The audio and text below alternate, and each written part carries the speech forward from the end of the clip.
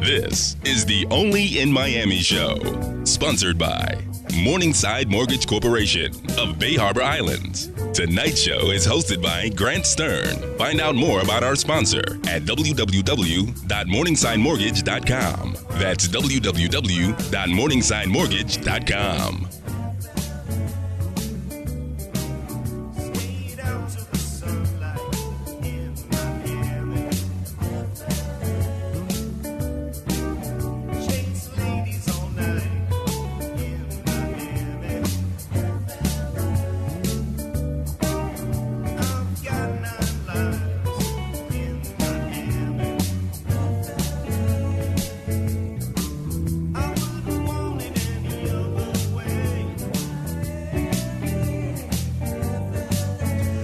This is the Only in Miami show, and I'm your host, Grant Stern. You can find me on Twitter at Grant Stern and everything about the show at www.onlyinmiami.co.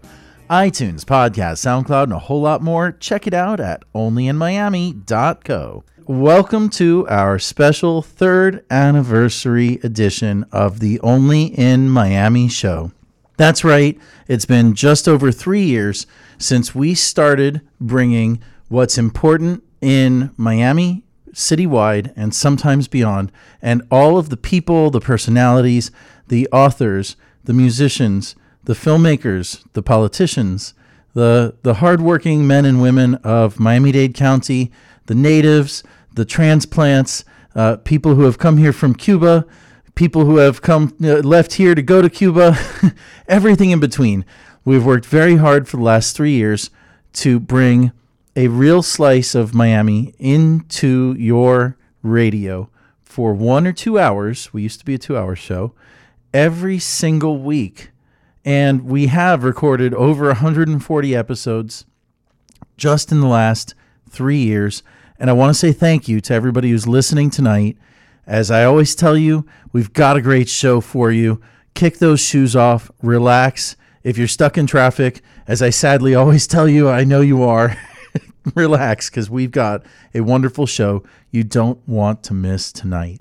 We've got 4 amazing guests, special guests for our 3rd anniversary. We have Uncle Luke, who should be calling into the studio any minute now. And Uncle Luke, or Luther Campbell, he's run for mayor of Miami-Dade County. He was the front man for the 2 Live crew. He is a music producer, a very famous DJ. He's a writer for the Miami New Times, and I'm just looking forward to having him on the program for the first time for our 3rd anniversary show. Then later on in the broadcast, we have radio legend Roy Firestone. He's also a television legend. Roy was on ESPN. He did Up Close. He interviewed numerous stars of the sporting world for 19 years on ESPN, and Roy actually is a University of Miami graduate. He is from Miami Beach, and we're going to bring him onto the program a little bit later in the hour.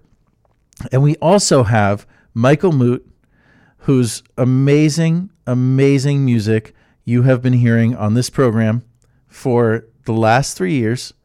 He's in the studio with us, and we're going to have a special live performance from Afro Beta's Smurfio at the bottom of the hour. But this is the part of the program where you give me, your host, your humble host, a few minutes to speak directly to you about issues of importance that affect us in Miami, citywide, and sometimes beyond. And today, I wanted to give a short obituary to nobody. Nobody was a street artist. He went by the name TMNK, the man that nobody knows. Nobody passed away in September from an overdose. He's an amazing artist. He created Art Is My Weapon, which is something you should Google and check out.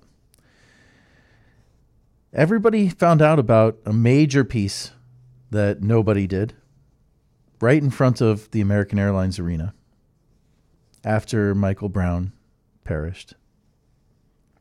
And I think it's relevant today because today, a judge in South Carolina declared a mistrial in the trial of Michael Slager, a police officer who shot an African-American man in the back. And it was recorded in a video that shocked America. And for some reason, justice could not be served today. And nobody, after Michael Brown was killed, went to the American Airlines Arena and went to the billboard across the street. And he committed an act of artistic vandalism that made the news. He drew tears onto LeBron James. It made national headlines. He went to jail for it. Like he actually, owned up to what he did. It was vandalism, destruction of property. But it made a statement. And now he's gone too. I knew nobody.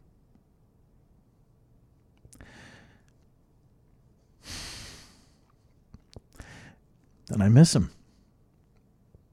And this whole city misses him. And one of the reasons that he's not here today is because of the pain that he as an artist felt. I know, because nobody told me. We had breakfast together. That's how we became friends. And he told me that it was tough for him to take what was going on out there. And it really weighed on him. And that is pretty much what did nobody in. It pierced his soul, and there was nothing that nobody could do to resist it. It's a loss for the entire Miami art community, but it's a loss for all of us because he was an amazing artist who revealed something very important by being the man that nobody knows.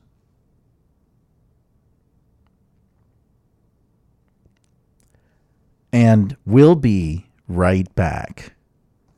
This is the Only in Miami show. Christmas, favorite time of year. So glad you're here. Cheers with all those near and dear. You're listening to the Only in Miami show. This is Chris Mouse from the original cast recording from Mouse King, playing this weekend at the Mandelstam Theater in South Miami. They're at 8530 Southwest 57th Avenue. Get tickets to their Friday opening night performance at 7 p.m. and the Saturday matinee 3 p.m. at MouseKingTickets.com. MouseKingTickets.com. Favorite time of year. So glad you're here. Cheers, happy Christmas to you. Happy Christmas to you.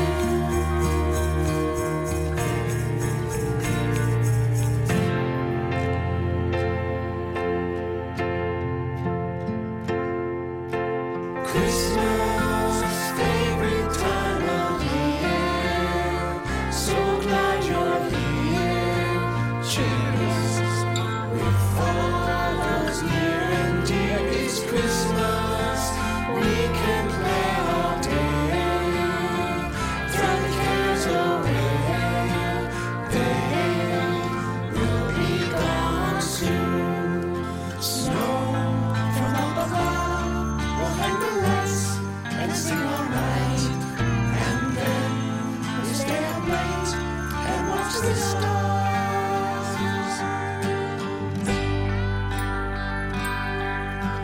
Christmas, favorite time of year. So glad you're here. Cheers, Merry Christmas to you. So glad you're here. Cheers, Merry Christmas to you.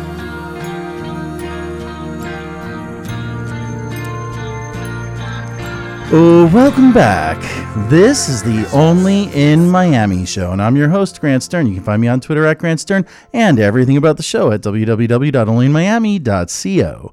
iTunes, podcast, SoundCloud, and a whole lot more. Check it out at onlyinmiami.co. And we're back live. We've got Roy Firestone on the line. Roy, thank you so much for calling into the program tonight. Great, Grant. How are you today? I'm doing wonderful. Yourself?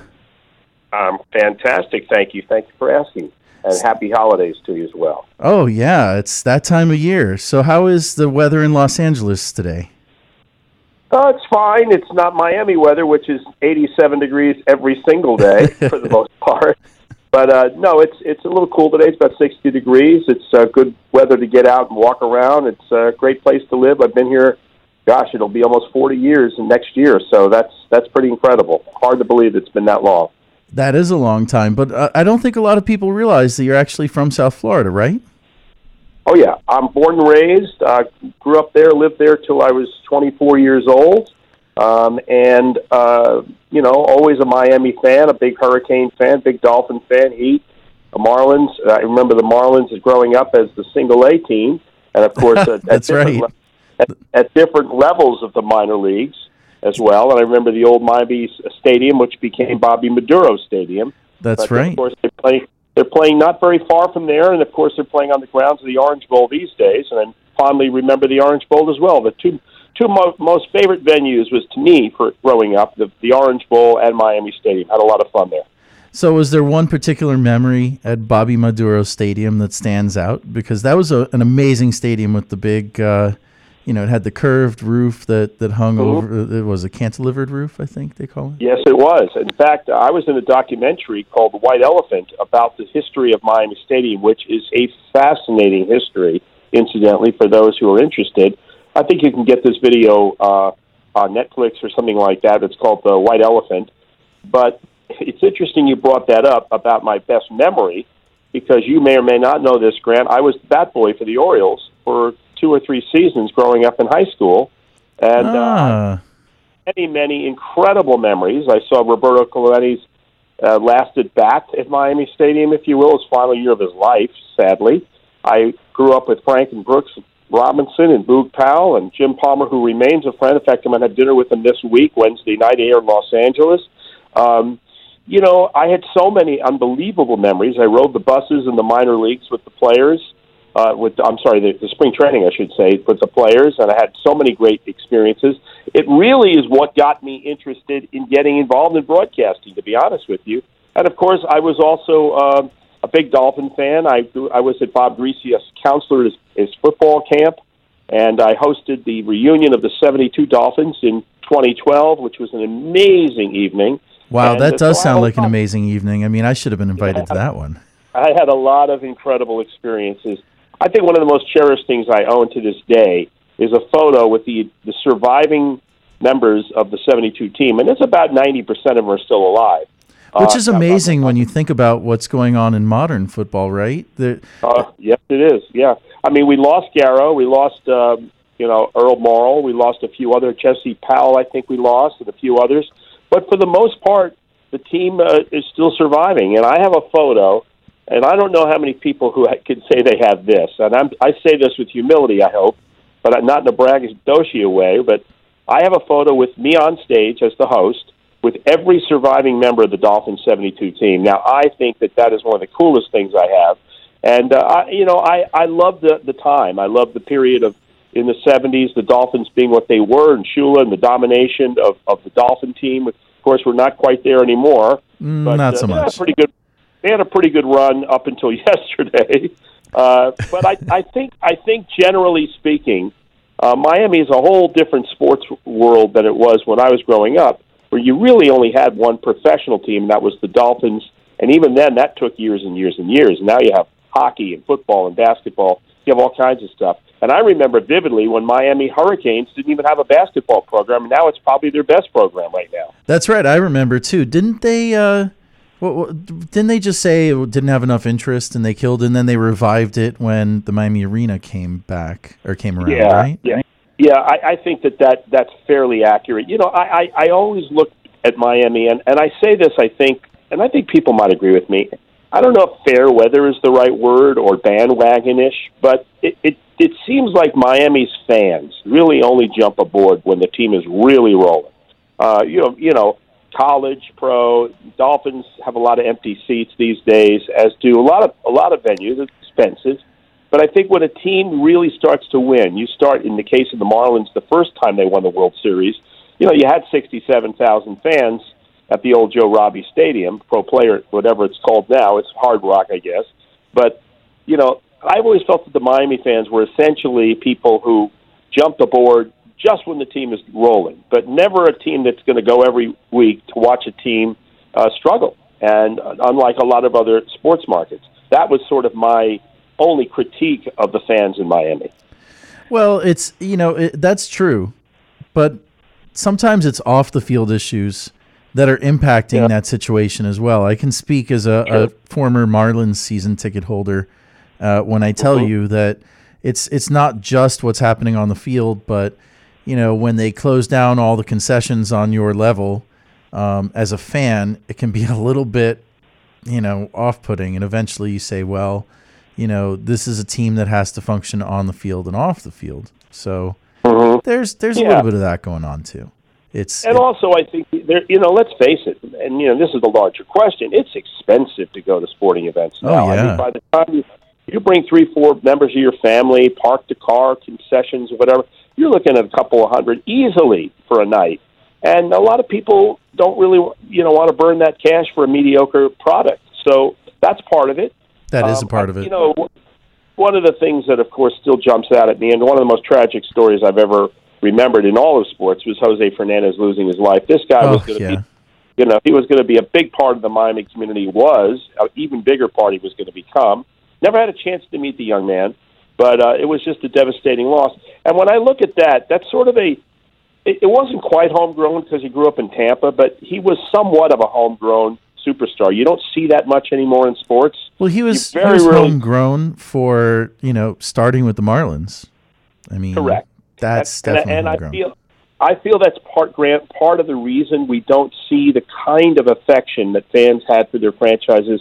I'm sure there is, obviously, if you're a Steeler fan, you're a Rabbits, but the changeover from personnel, the players going free agency, graduation, one-and-dones in college, the loyalty level on the part I once asked this of Nixon. Believe it or not, Richard Nixon, of all people. I said, everybody, you talk about it's important to be a fan, but what about the teams being important to the fans? In other words, re-sign the players who have time in and time out, made a difference in the community and delivered, and make the commitment financially, and don't let everybody jump in free agency. Of course, it's easier said than done, but what you don't really see as much anymore as when I grew up, it was a player like a Brooks Robinson, for example, or even a Cal Ripken later, who played for a franchise for their entire career. You don't see it anymore, and because of that, I think, and this is not just in the case of Miami, but in all markets, the fans really are waited out before they purchase season tickets. They want to make sure that the players they grew up to like and even love are still going to be part of that franchise. And it's what's changed most in sports is the movement and management movement too. Management moves around the place. You're seeing coaches and general managers fired at whims now, and so it's hard to see continuity in sports.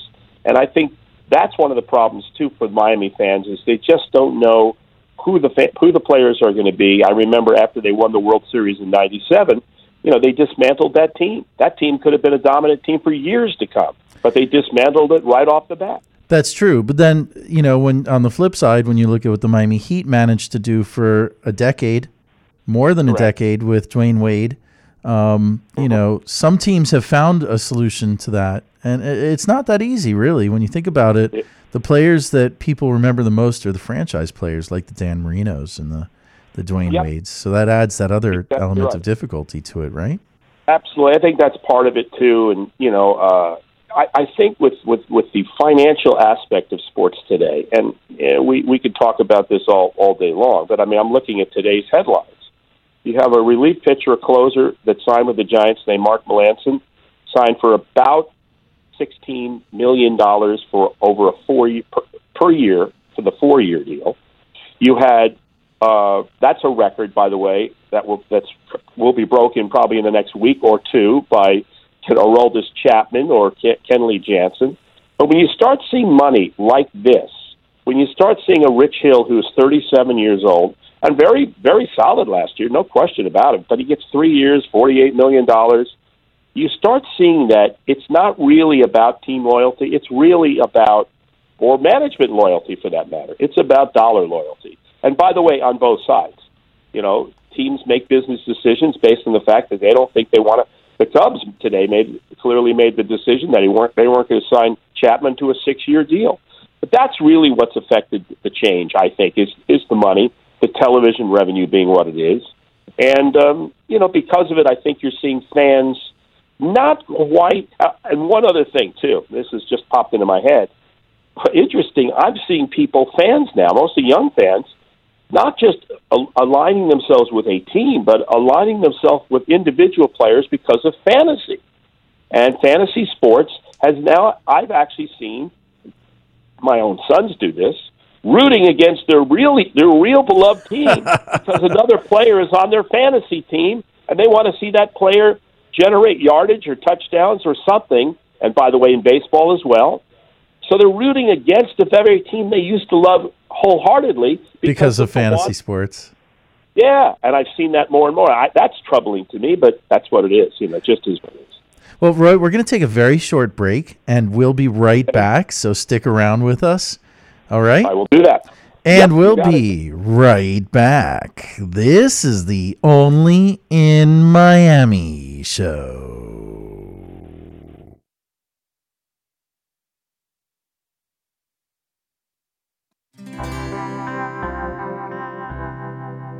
I've been stuck inside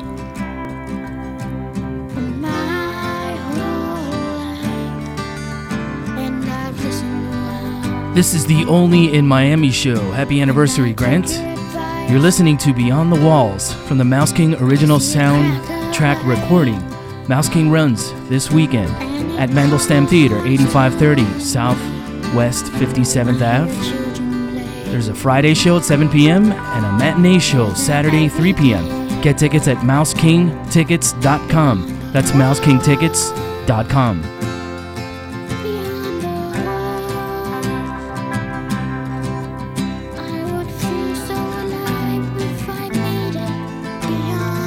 Oh, welcome back. This is the Only in Miami show, and I'm your host, Grant Stern. You can find me on Twitter at Grant Stern and everything about the show at www.onlyinmiami.co. iTunes, podcast, SoundCloud, and a whole lot more. Check it out at onlyinmiami.co. And we are back live with Roy Firestone. Roy, thank you so much again for joining us on the program. My pleasure, Grant. So I have to ask your opinion on this, because to me, as a former season ticket holder, this is one of the biggest reasons why I did not renew tickets. Mm-hmm. There is now a clock in baseball to make sure that every half inning only lasts, the break in between each half inning only lasts, 2 minutes and 25 seconds. It's the first time baseball has ever had a clock. What's your opinion of the clock? I hate a clock, and I don't like it. The one thing to me that separated baseball from the other sports is the fact that you can't look at the clock. It's true. Almost the only thing I'd make. Even tennis, by the way, has a clock now. In the serving, you have to serve in a certain period of time unless there's an injury timeout. Wow. But I think, the thing that bothers me is I never really watched the clock when I watched baseball growing up. I enjoyed the game. I still think, even though it's outrated by the National Football League and a lot of people, millennials and young people, seem to like basketball a great deal more, and it skews older, MLB, I still think baseball, all baseball, shines because it's in a vacuum on its own. In other words, you can't fall on the football, you can't run out the clock, you can't dribble out the clock in baseball. But creeping into that narrative is the fact that baseball now is feeling the sting of the impatience of society. So they're trying to hurry things up, even though they're making 8 changes a game. And even though they've added the instant replay, which has added another 8 to 12 more minutes to the game is actually longer than it was in years past because of the replay thing. But I never really felt, I don't think when people watch a 4-hour tennis match or a 4-hour golf tournament that people are looking at their watches. It seems like baseball is just trying to look for things to get the game to move quicker, but I don't think it's going to move that much quicker. I don't like the idea of there's a nervousness or an urgency. I like the fact that it was a contemplative game. It remains to be, to me, still a contemplative game. It's a quieter game. To me, it's a more of a nuanced game than the other sports. It's not attack. It's not particularly loud, a loud game. Metaphorically speaking, it's sports now is explosions and fireworks, and baseball, comes in drip. It's a developing sport. Well, now, baseball it's a sport of anticipation. Correct. That's right. Yeah. And I also like the fact, the greatest thing to me about the game is there's an unforgiving, distance thing that, 60 feet, whatever the measurements are, 90 feet in some cases, home plate is a distance from the mound, all of these things, and it breaks down to milliseconds that the game could be decided. I think it's a fabulous thing. You see a couple of inches in professional football and sports, in football sports, maybe tennis in or out. But the thing about baseball is there's an unforgiving reality. You have to make the play within a certain distance in a certain time regularly. I think it's fascinating. The other thing that I love about this sport, more than anything else, is 3-2, foul off, you got to do it again. Bases loaded, 3-2. The anticipation, as you said, Grant, and the idea that if the ball is fouled off, you got to roll it right back there again. Right, there's no clock. It's just you and the pitcher until somebody decides the. You can't compare that to anything else in any other sport. Now, some people would debate that maybe baseball's past its prime instead of the pastime, but I still think that the one thing that separated was there was no clock. The more and more that creeps in, the more of an urgency it is to be like other sports, and I reject that. Yeah, I agree. I think it's, I've always looked at every individual baseball game like a snowflake. It exists for just a little while. It's unique. That's good. Mm-hmm. But then it melts away and it's gone. And, I love the line. I think it was originally attributed to Bryant Gumbel. He said, baseball is a love affair. It's an ongoing love affair, going up and down. It's like letters to someone you love, back and forth. Football is a one-night stand.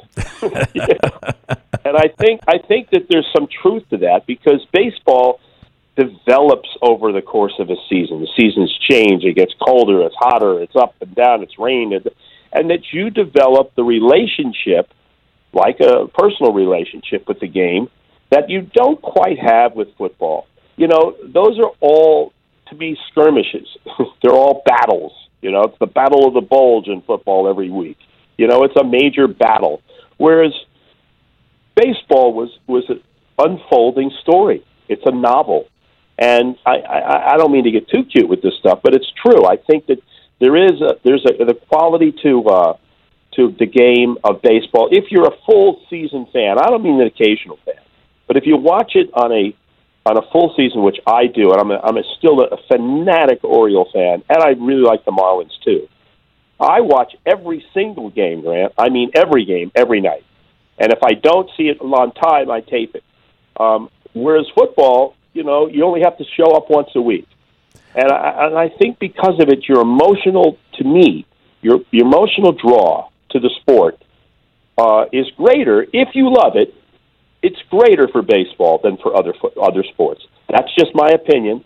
Some may disagree, but that's my complete draw to the game is I've developed a relationship. And like a girlfriend, or in the case of a woman, a boyfriend, sometimes it breaks your heart. Sometimes you want to go back. Sometimes you don't want to go back. Sometimes you want to move on. But if you love a franchise, if you love a team, if you're really a fan, you love that team for life. That's my opinion. And I think we've seen the best of that with what happened with the Cubs this year, right? Oh, yeah. I mean, how many stories about people listening? You know, the man that drove 200 miles to his father's gravesite to listen to the World Series with him. Yeah, you know, I didn't realize this until only a few weeks ago that Ernie Banks is buried only about a quarter of a mile from Wrigley Field. I did not know that, and so that's touching too. But you know, I don't think the affection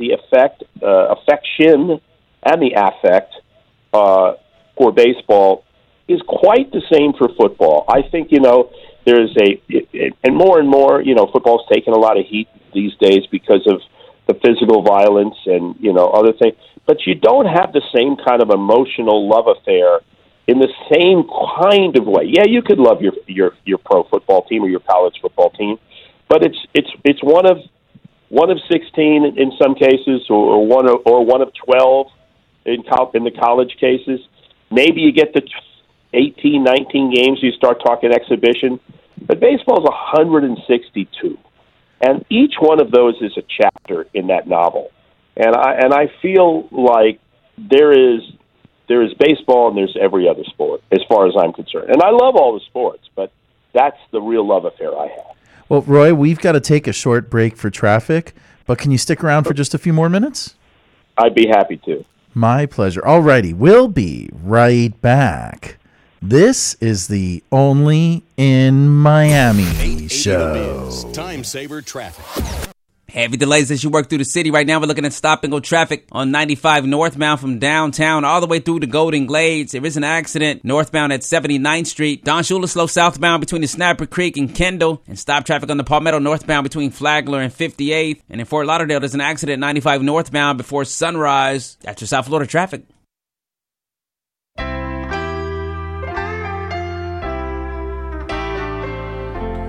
This is the Only in Miami show. You're listening to the track How Odd from the Mouse King original cast recording. Mouse King is running at the Mandelstam Theater this weekend, 8530 Southwest 57th Avenue. Tickets at mousekingtickets.com. Where magic played out. How weird she looks at the toy, like it's alive, like it's a boy. How odd, how strange, how weird. And this too. Welcome back. This is the Only in Miami show, and I'm your host, Grant Stern. You can find me on Twitter at Grant Stern and everything about the show at www.onlyinmiami.co. iTunes, podcast, SoundCloud, and a whole lot more. Check it out at onlyinmiami.co. And we're back live with Roy Firestone and my old co-host, the Drastic Fanatic. Drastic, thanks for calling into the program. Hey, happy anniversary. Thank you. Thank you very much, Roy. Thanks for sticking around. Did you get the flowers I sent? No, I missed the flowers. I'll look into that. Well, Roy, I wanted to bring you on with Roy because Drastic is a huge Mets fan. And, you know, I used to do a 2-hour show, and we had a whole hour just for sports talk, and it was really awesome, and Drastic was on there. So I figured that he might have a couple of questions for you. All right, bud. Mets. Just checking in. I didn't get to hear what you guys were talking about before I called in. Talking about baseball. Talking baseball, huh? Hot stove. Well, obviously, I'm excited about Cespedes. Mm-hmm. And we'll see what the next move is. It looks like they're close to trading one of the other outfielders right now. So. Well, I'm actually hearing a few things, and the reason I'm hearing it is because I'm on the hot stove at the Orioles. And I'm hearing there is a rumor that Granderson could go to the Orioles. He has one more year to go on his contract. Yep. But he will be a free agent after this year. I'm also hearing Jay Bruce is on the market. They may be on the market for exactly. They're trying to trade one of those two. Yeah, Toronto is another team I think that's interested. They're looking for Brad Brock, who is a great right-handed pitcher for the Orioles, who is like a setup, probably a seventh, eighth inning pitcher. But perfect. Jay Bruce is expendable. It's a left-handed bat. He's still young enough. He came almost quickly to the Mets last year and had very, he had only a minimal impact. But he did have 33 home runs, had just about 100 RBIs.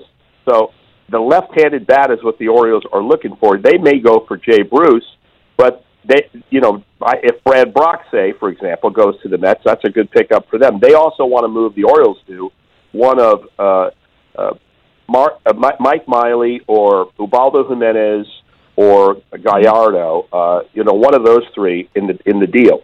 So we may see a blockbuster deal with the Mets and the Orioles in the next week or so. We'll see. Very interesting. Yeah. Oh, and Jay Bruce, like anyone who comes to New York, he always gets he's like a deer in the headlights. When anyone gets here, there always takes him a little while to get a swing of things. And then Granderson's a great clubhouse presence. Any team would want him in their locker room. Well, tremendous person too. He won the Roberto Clemente Award this year.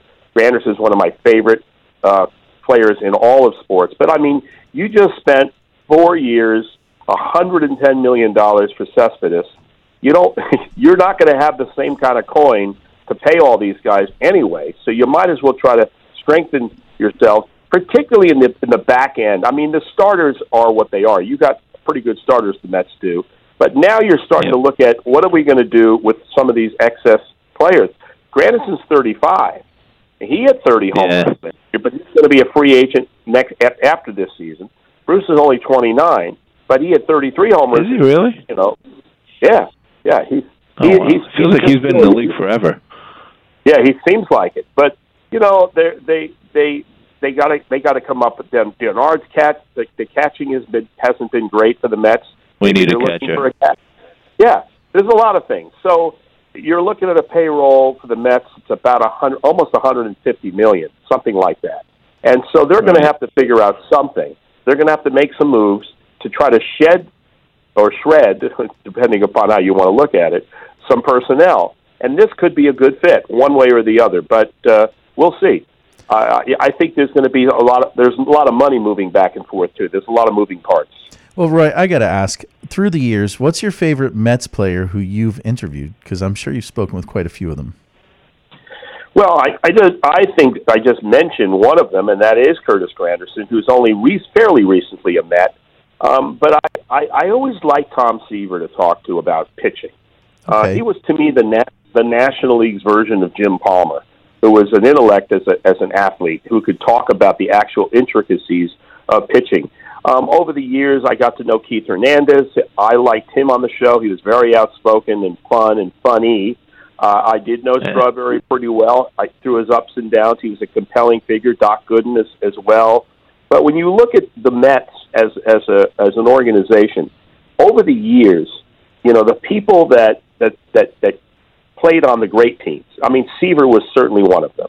I think Seaver's been, by the way, somewhat overlooked. I think he's been somewhat forgotten a little bit by the public. You don't hear much about him. He had some health issues in recent years, which you may or may not know, but he's okay now.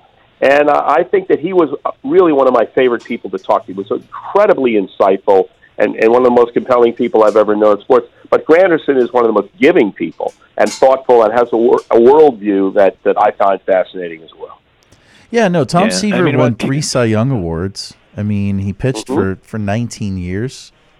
He was an amazing, phenomenal pitcher. One of the things that happened, though, and this was the beginning, when Donald Grant traded him to the Reds, it broke a lot of Mets fans' hearts, and it broke Seaver's heart. He went back to New York as he pitched for the Yankees, too, briefly. I believe, no, maybe not the Yankees. He certainly went back. Pitched White Sox. Pitched for the White Sox against the Yankees to get his 300th win. That's what I'm thinking of. Yeah, and a no-hitter. Yeah. My bottom line is, I think that largely Seaver is a player that has been overlooked in recent years by even Met fans because of the turnaround and the changeover from player to player because of money issues and contract issues. And that was really the beginning. I think that was around 1970, I want to say 5 or 6, that Seaver got moved from the Mets to the Reds. Which was around the start of free agency.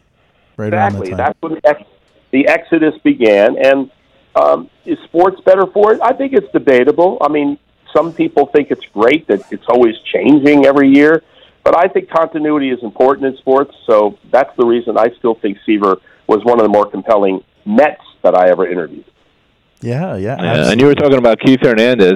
It's a shock to me that he never decided to go and become a manager somewhere. I mean, no one knows the game of baseball like Keith Hernandez, if you ask me.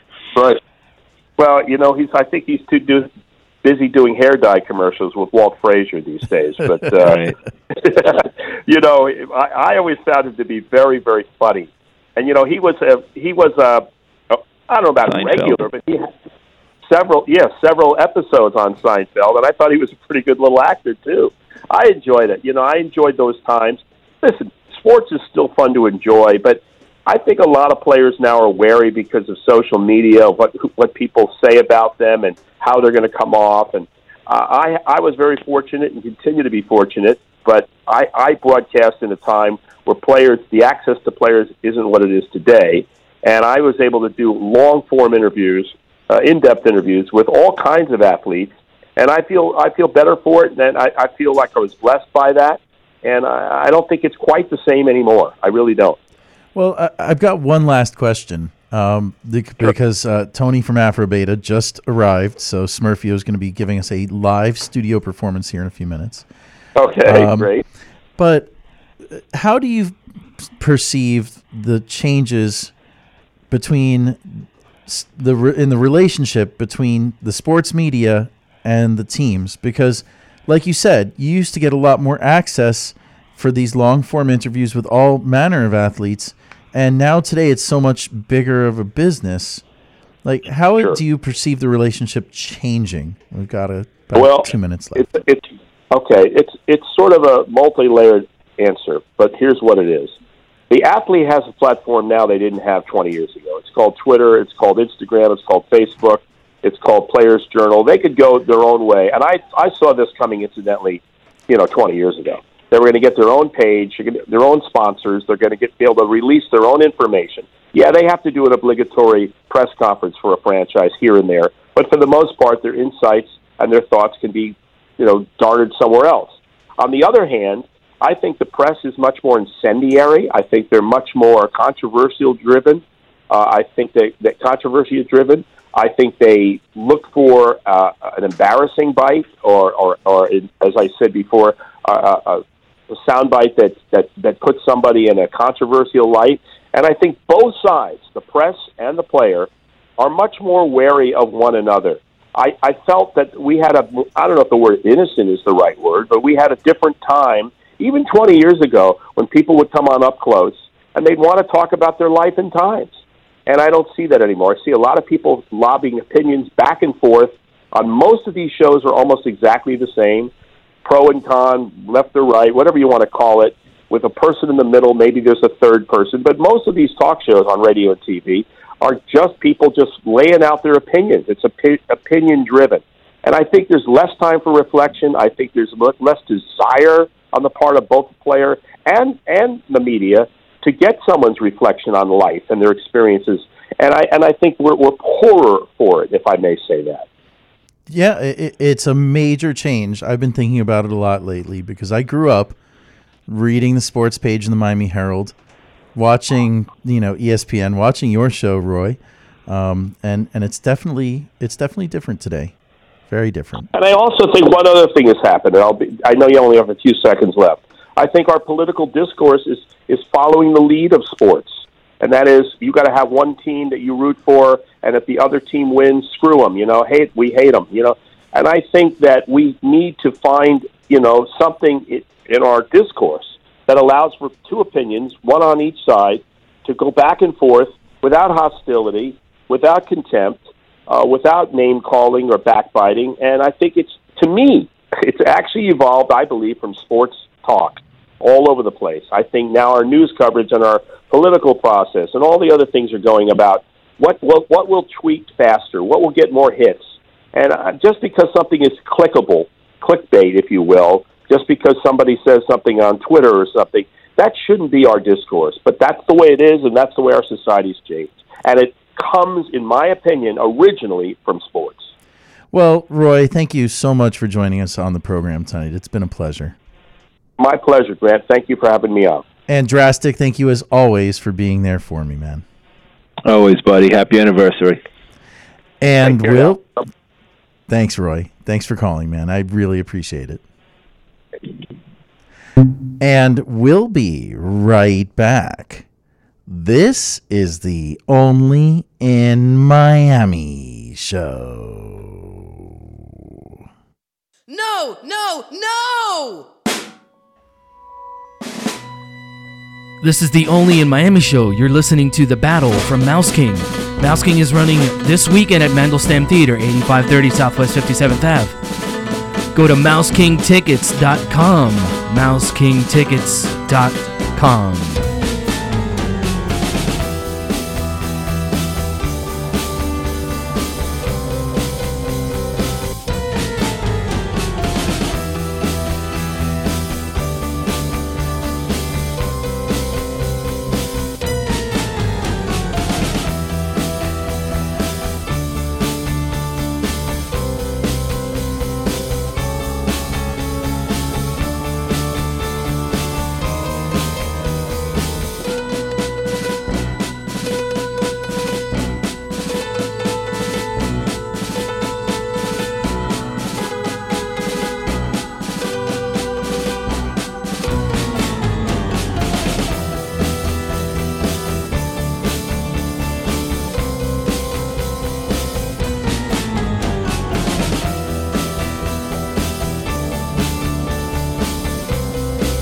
Oh, welcome back. This is the Only in Miami show, and I'm your host, Grant Stern. You can find me on Twitter at Grant Stern and everything about the show at www.onlyinmiami.co. iTunes, podcast, SoundCloud, and a whole lot more. Check it out at onlyinmiami.co. And we are back live with a special live studio performance by Smurfio from Afro Beta. Give us a shout out, Smurfio. I know you're getting set up there. Only in Miami. That's right. You were on 3 years. 3 years, man. I love the bird, the pigeon. Thank you. It's my pigeon. You got to have the pigeon. She's from Burning Man. Okay, so what are you going to play for us tonight? Just some improvised Some, Miami bass, yeah. acid techno. Okay. Well, let's let it rip. This is Afro Beta live on the Only in Miami show.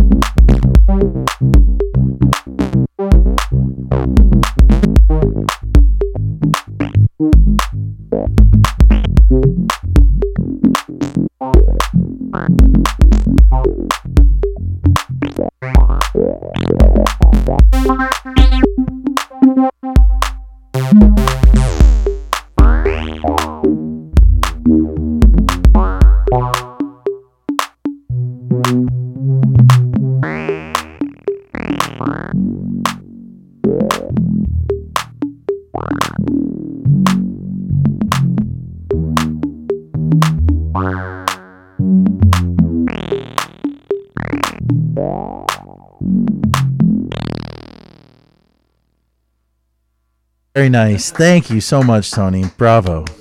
Awesome. Yeah, grab a seat. Relax. Let me switch headphones because these are really loud. That was like a silent disco in here, man. It is a silent disco. That's right. Silent disco for everybody watching on Facebook Live, right? Yeah. So now that I've got both you guys in studio, Michael. Hello. And Tony. What's up? Okay, there was big news in Miami radio today. Oh. The Paul and Young Wrong show is over next Friday. Not this Friday, but next Friday. You're next. Young Ron is retiring. No, I'm sticking around, man. I'm sticking around. This is our third you're next to anniversary. take their place. You think so, really? Yeah. But, I mean, You you guys should. listen to the show? I used to a lot more. Yeah. Lately, I mean, it's more about AM radio for me. Yeah? Yeah, especially 880 AM Oh, well. on Monday nights. And Can't blame you for that. It's a good time to listen to radio. What about you, Tony? I don't listen to radio at all.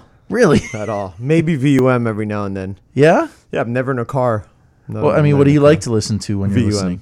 VUM. WVUM. But I mean, do you listen to like Pandora or Spotify? Spotify. Yeah? Yeah. Or like iTunes? Do you just like buy music or? I stopped buying music after I what's that about? subscribe to Spotify. Yeah, $10 okay. a month, I get everything. Well, I mean, you guys gig pretty frequently for Afro Beta. Yeah. Where are you guys playing next? We're having a big New Year's Eve. It's called the Baseball. We're playing with Telekinetic Walrus, Otto Von Schirach at the Dude. Wynwood Yard. Wow. Nice. Sweet. Yeah. It's $20 to get in. That's All a good night. deal for New Year's Yeah, Eve. for New Year's. There's some VIP packages, but definitely that's going to be... And what about you, Michael? What's next up for live shows for you? Electric Picante is back at Ball and Chain this Friday. Oh, that's a good one. Yes, What no time? cover. We're on around 10 o'clock. 10 o'clock at the Ball and Yes. Chain in Little Havana, right? Yeah, it's been a while for us for a Friday night. We were doing a bunch of Tuesdays there. Well, But- you know, hey, there's Yeah. not a lot of places left to Yikes. play in town, really, when you think about it. No. I like Tuesdays. Tuesdays are It's a good night. It's for the weeknight warriors. That's for your groupies. Yeah. That is for your groupies. Definitely groupies and family members. Yeah. But it was pretty much don't over have by to work. Yeah, over on by Wednesdays. 10. Yeah, over in at 8, done by 10, right? That's right. Well, it's been a fun show, I think. I hope everybody had a good time, right? Yeah, it was awesome, man. Congratulations, Grant. Thank you. And 3 years. yeah, man, it's a lot of episodes, over 140. A lot of now. missed Miami Heat games on Mondays. Oh my gosh. Monday night Dolphin games. Oh, there's Not been so kinda many rare. missed. Yeah. Yeah, that's a good thing. When was the last time we played on Monday night? That was a long time. It's have no been idea. a I don't long remember. time Wow, now. man. Gosh, I can't even remember. They'll be it. back next year after Yeah. this nice 6-game run. Yes. Yeah, they will be. Someone's going to be finally. like, yeah, we need to put these guys back on. And speaking of being back, this is our last 6 to 7 show. We'll be back on from 7 to 8 p.m. starting next Monday night. That's what I thought. Thank you for joining us, everybody. It's been a pleasure. This is the Only in Miami show. Thank you, Grant.